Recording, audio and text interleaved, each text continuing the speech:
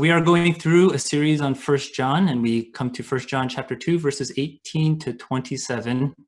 This is a word of the Lord. Children, it is the last hour, and as you have heard that Antichrist is coming, so now many Antichrists have come. Therefore, we know that it is the last hour. They went out from us, but they were not of us. For if they had been of us, they would have continued with us. But they went out, that it might become plain that they all are not of us. But you have been anointed by the Holy One, and you all have knowledge. I write to you not because you do not know the truth, but because you know it, and because no lie is of the truth. Who is a liar but he who denies that Jesus is the Christ? This is the Antichrist, he who denies the Father and the Son. No one who denies the Son has the Father. Whoever confesses the Son has the Father also. Let what you heard from the beginning abide in you. If what you heard from the beginning abides in you, then you too will abide in the Son and in the Father. And this is the promise that he made to us, eternal life. I write these things to you about those who are trying to deceive you, but the anointing that you received from him abides in you, and you have no need that anyone should teach you. But as his anointing teaches you about everything and is true and is no lie, just as it has taught you, abide in him. This is the word of God. Let's just pray real quick before we get started. God, we thank you just for this time, and we thank you for the ways that you speak to us. You speak to us primarily through your word, and your spirit illuminates the truth of your word, but you also use our community as we reflect and as we hear from you and as we meditate upon your scripture. We recognize that you're a God who speaks, and there's so many voices out there, and there's so much noise out there, and in particular there's so many lies and deceptions out there coming from the evil one. And what we want to do and what we need help in is to be able to discern your voice with clarity and to hear from you. So may this time be such a time where you speak to us. In Jesus' name we pray. Amen. All right, as I said before, we are going through 1 John, and this is a section that actually, in a somewhat direct way, addresses the crisis that this community is going through. And if you remember, there are some people in this church community who had adopted some wrong beliefs concerning the person of Jesus Christ. And if you heard, we're following along with the passage, you can tell from this passage that there were certain things that they denied. They denied that Jesus was the Christ, that he was the Messiah. They denied that he was the Son of God. They denied that he had come in the flesh. And we had also said, scholars think that there are these strands of pre-Gnostic thought that led them to this conclusion. And Gnosticism was like the 2nd century heresy that considered material world to be evil, and they claimed that one had to be enlightened with this kind of special knowledge, and therefore Jesus didn't come to die on a cross to forgive sins, but Jesus came to teach us how to unlock the spark within us towards a kind of enlightenment. And this letter predates that 2nd century heresy of Gnosticism, but scholars say that it's probably close enough that you probably have some of these early ideas forming in this early community. So as a result, you have some heated discussions, maybe some heated disagreements over the nature of Jesus Christ. And eventually what happened was this little group, this little sect broke away from the community. And so when John says in verse 19, they went out from us, but they were not of us. For if they had been of us, they would have continued with us. He is talking about this sectarian group that seceded. Now, just try to put yourselves in the shoes of those believers within the community in that moment, and you can only imagine the kind of impact that this kind of thing would have on a community. Think about what it would be like to witness some of these disagreements, to witness the discord surrounding the person of Jesus Christ, and how much confusion that can leave you, especially if you're kind of observing these things.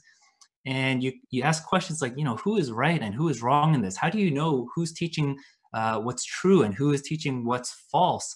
But not only that, these disagreements probably had some people questioning the authenticity of their own faith. And so they started to question whether they really knew God, or whether they really had eternal life, or whether they were really walking in the truth. And that's why John is talking so much about the topic of assurance and the moral life. So rather than writing a theological polemic on why this group is wrong, John actually approaches it very pastorally, and he wants to encourage those who are remaining in this church community and give them reasons for why they can actually have assurance that they know the true God. He tells them, look at your lives. Are you obedient to the commandments of God? Are you loving one another? And if so, then it's evidence that you know the Father and that you indeed are walking in the light, and therefore you should have some kind of assurance that you know the Father. Now, in this passage, he starts to talk about truth, and he starts to talk about lies, and he encourages them to abide in what they have heard from the beginning while rejecting those who are trying to deceive them. And so today, what we're going to actually talk about is that we're going to talk about truth and lies.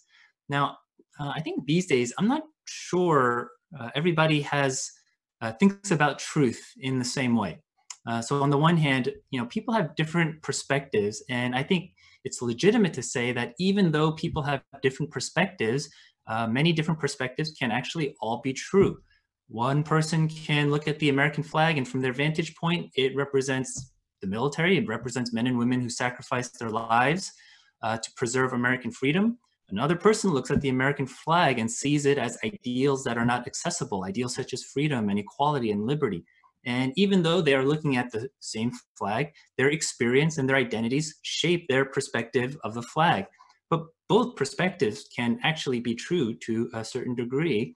On the other hand, I don't think it's legitimate to say that truth is not something that operates outside of us, but something that's within us. And therefore, I can alter what is true in order to fit what I want truth to be, in order to fit my desires. I think those are actually two different things, but they oftentimes get conflated as being the same thing. So someone can say, I'm going to speak my truth, which could mean that they are going to share things from their perspective, or it could mean that they are going to share something that is true for them, even though there may not be any kind of objective connection to reality. I had a professor 2 years ago, and this professor, he teaches Black church history and Black studies in the program that I'm attending right now. And he was telling a story. He has this interfaith dialogue with Black Muslims. And he said that a lot of Black Muslims are actually former Christians. And ultimately, the reason why they rejected Christianity, even though they may have grown up in it, is because they saw Christianity as being the white man's religion. And my professor, being a Black man, he had to wrestle with that because on the one hand, he did understand the disconnect between the Black experience and white expressions of Christianity. On the other hand, he did experience something that he believed to be true when he gave his life to Jesus, and that transcended his experiences as a Black man. So that started a journey for him, and it led him to academic studies in Egyptian and Coptic church history, which I'm sure many people have not heard of. And and he's asking basically the question, is Christianity actually a white man's religion? And through his studies, he realized the answer is actually no. He would say Christianity has always been a global religion. So these days, people are saying Christianity is becoming a global religion. He actually says Christianity has always been a global religion, but non-white perspectives of Christianity and non-Western perspectives of Christianity have not always been seen or heard as legitimate expressions of Christianity. But then he also says, just because there are different expressions or different perspectives of Christianity, he wants to make sure to say that doesn't mean Christianity is relative or reduced to a person or a culture's particular interpretation, because there is still objectivity to truth. And he gives this illustration, which I think he actually got from somebody else, but I found it to be a really helpful way of understanding this dynamic. He says, it's like everyone is in a theater watching the same play. And depending on where you are sitting, your perspective of the play is going to be a little bit different. Someone sitting on the left side of the stage are going to notice different things than someone sitting on the right side of the stage. People in the front will see the play differently than people who are sitting in the back. And we typically get into trouble when we say, well, it's only a certain section. It's only the people who are sitting in the front who are watching this play correctly, and the other perspectives are not legitimate or important. So he says, Christianity is not necessarily a white man's religion, but he says it's the Western European white perspective that has been dominant for so long. And therefore, it's not that their perspective is a bad perspective, but we also want to make sure we hear from folks in the other seats, because Christianity has always been a global religion. And if I could just say, for us living in America, it's easy to look at Christianity through an American lens, but that's why going overseas and meeting believers of other countries is such a formative experience, because then you get to see different expressions and their perspectives of the same God that we worship. Now, at the same time, he also cautions that, again, it doesn't mean that there is no objectivity. Jesus is the way and the truth and the life, and salvation is through him alone. The Bible is God's word to us, and even though there are many different interpretations on God's word, it doesn't mean that everything is relative. Because in order to talk about the legitimacy of all of these different perspectives, you actually have to assume everybody is still watching the same play, right? And when you watch the play, not everyone gets to be the director and change what they want to see on stage. An audience member can't say, well, I don't like the costume that this particular actor is wearing in this play, so I'm going to decide that the actor actually wore a different outfit. That's not the same thing as saying there are multiple perspectives. So when John calls people liars and antichrists, and it's kind of like, well, he's using very strong language here. He is not talking about people who just have a different perspective. He's not talking about people who are sitting in different seats and yet watching the same play. He's talking about people who are trying to change the actor's costume. And in this case, the actor is Jesus, and they are saying that Jesus is not the Messiah, that he did not come in the flesh, and therefore he did not die on the cross for our sins and for our salvation. That is an entirely different story. That's an entirely different narrative. That's an entirely different play than the one that the apostles came and proclaimed through the preaching of the gospel in the beginning. And that's why John's language is so strong against them when he calls them antichrists and liars and deceivers. He recognizes that their, I guess, false narrative, or the Jesus that they're proclaiming to teach and say is the real Jesus, is actually very damaging to their faith. And he addresses them in this situation. And that's essentially what the entire letter is about, but this passage is about. Now, how does he address them? Well, the first thing he says in verse 18, and I know you don't have it up on the screen, but let me just read it to you. In verse 18, he says, "Children, it is the last hour, and as you have heard that Antichrist is coming, so now many Antichrists have come." When John says this is the last hour, of course, he's not talking about literal time, but he's basically saying that this is the final period or the final era in God's work of redemption, in his plan of redemption. In the book of Revelation chapter 12, John, also the same author, he sees a war in heaven between Michael and his angels against the dragon. And the dragon, who represents Satan, is called the deceiver of the world. And in this world, the dragon is dealt a blow. And as a result, he gets very angry because he knows that his time is short. And in that anger, he makes war against the people of God, and he goes on the attack. And that's a picture of the spiritual reality in this last hour. Because of Jesus' death and resurrection, there is victory. Believers anticipate victory. Satan has been dealt a major blow. But because Satan has been dealt a major blow, he also knows that his time is short, and therefore he wants to attack the people of God with great vigor. And how does he attack? I think the primary mode of attack for Satan, he's called the deceiver for a reason. He deceives, he lies, and he distorts the truth of God's word with counterfeit narratives. And he has been actively doing that actually since the Garden of Eden, but he has been actively doing that for all of human history. Now, when John calls people antichrists, I think maybe that probably needs a little bit more explanation because maybe we have certain ideas of what antichrist is. In Christian history, people have identified the antichrist as a singular figure. So throughout history, we've had different individuals being called the antichrist. In ancient Rome, some people thought Nero was the antichrist. I think the reformers considered the Pope the antichrist.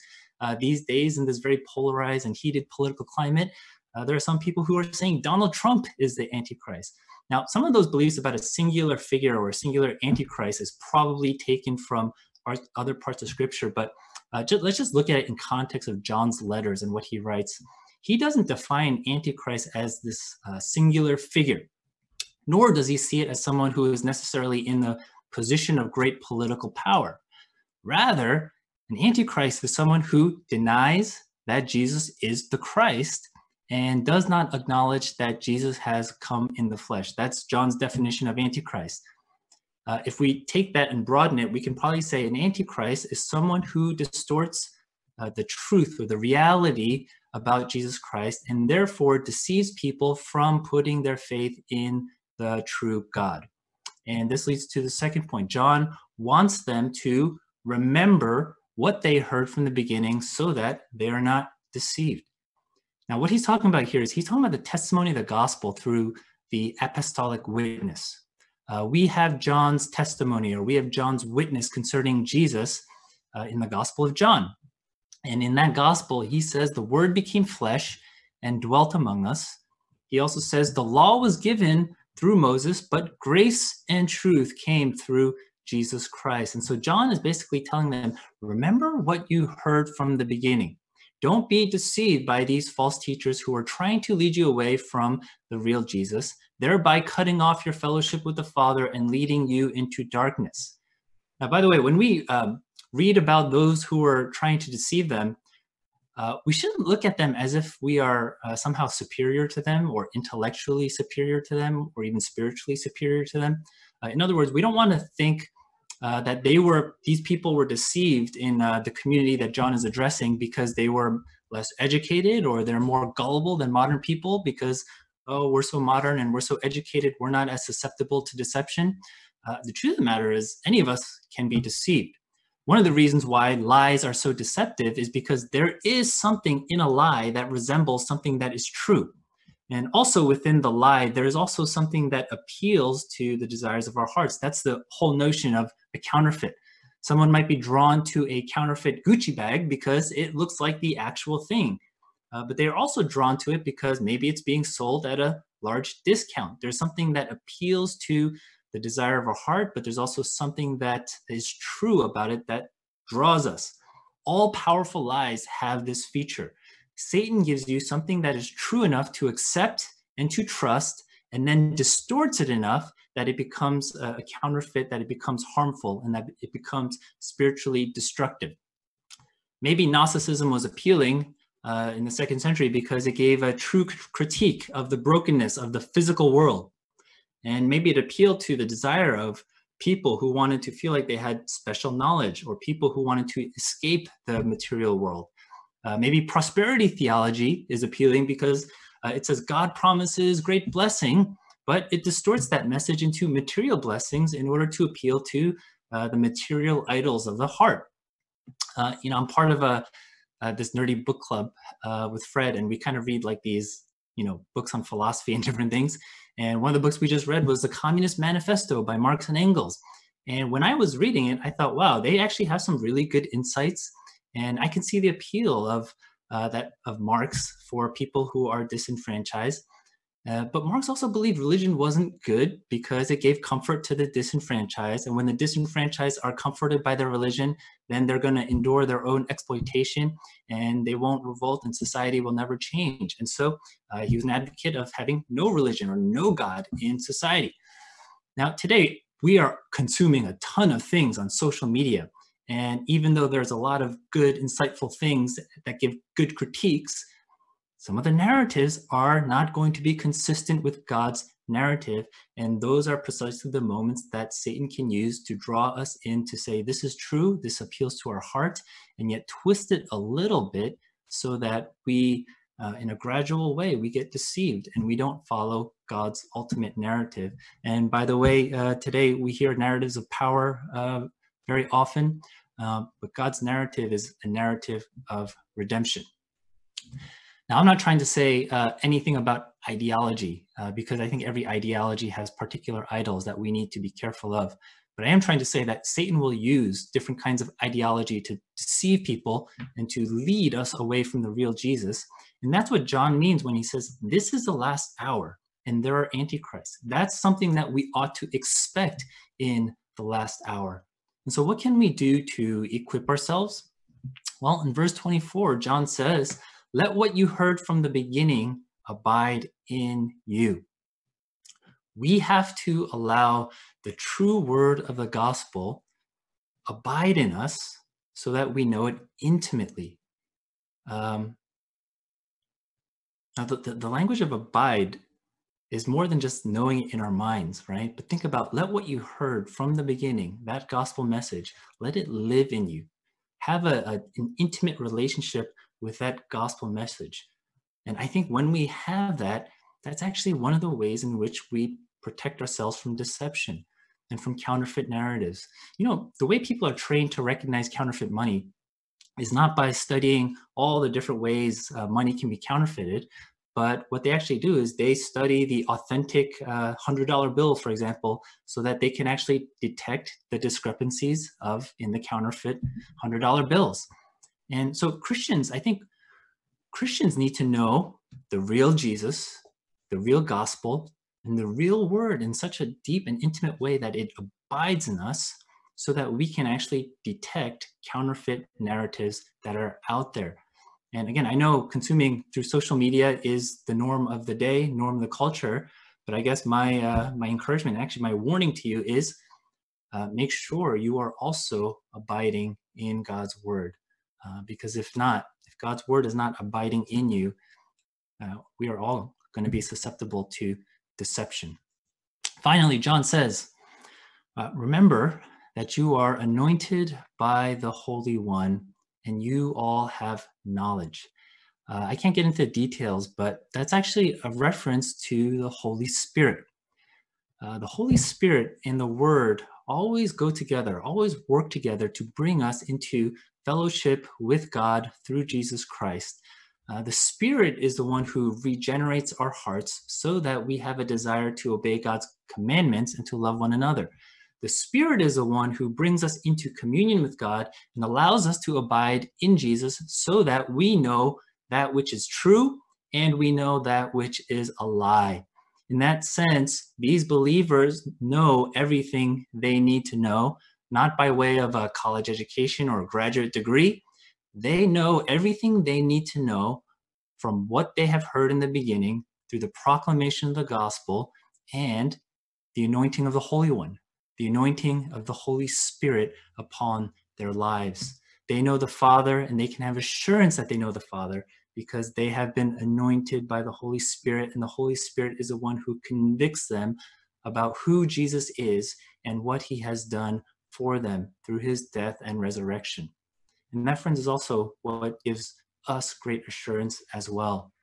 Now, we're actually probably going to come back to this topic because it comes up again in chapter 4. But for now, let me just conclude and say this. I know as I get older, in some ways, Christianity becomes less complicated because I remember when I was a new believer and I was, growing at the end of my senior year in high school and then all throughout college.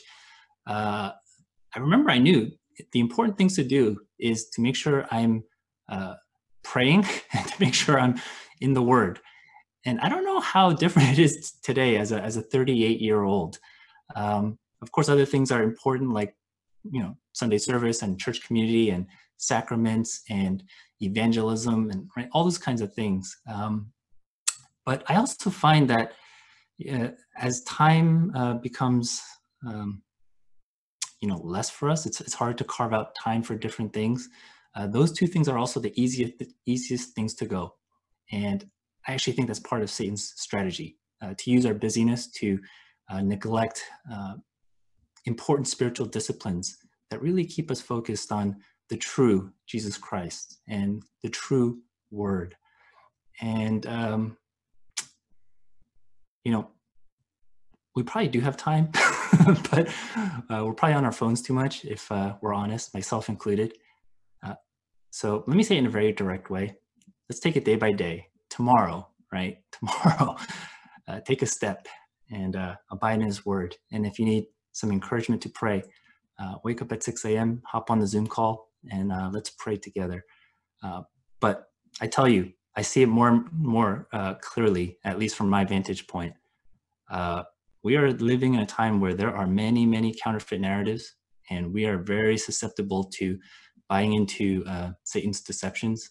And we really need to be in the Word, knowing the true Jesus. Let's pray together.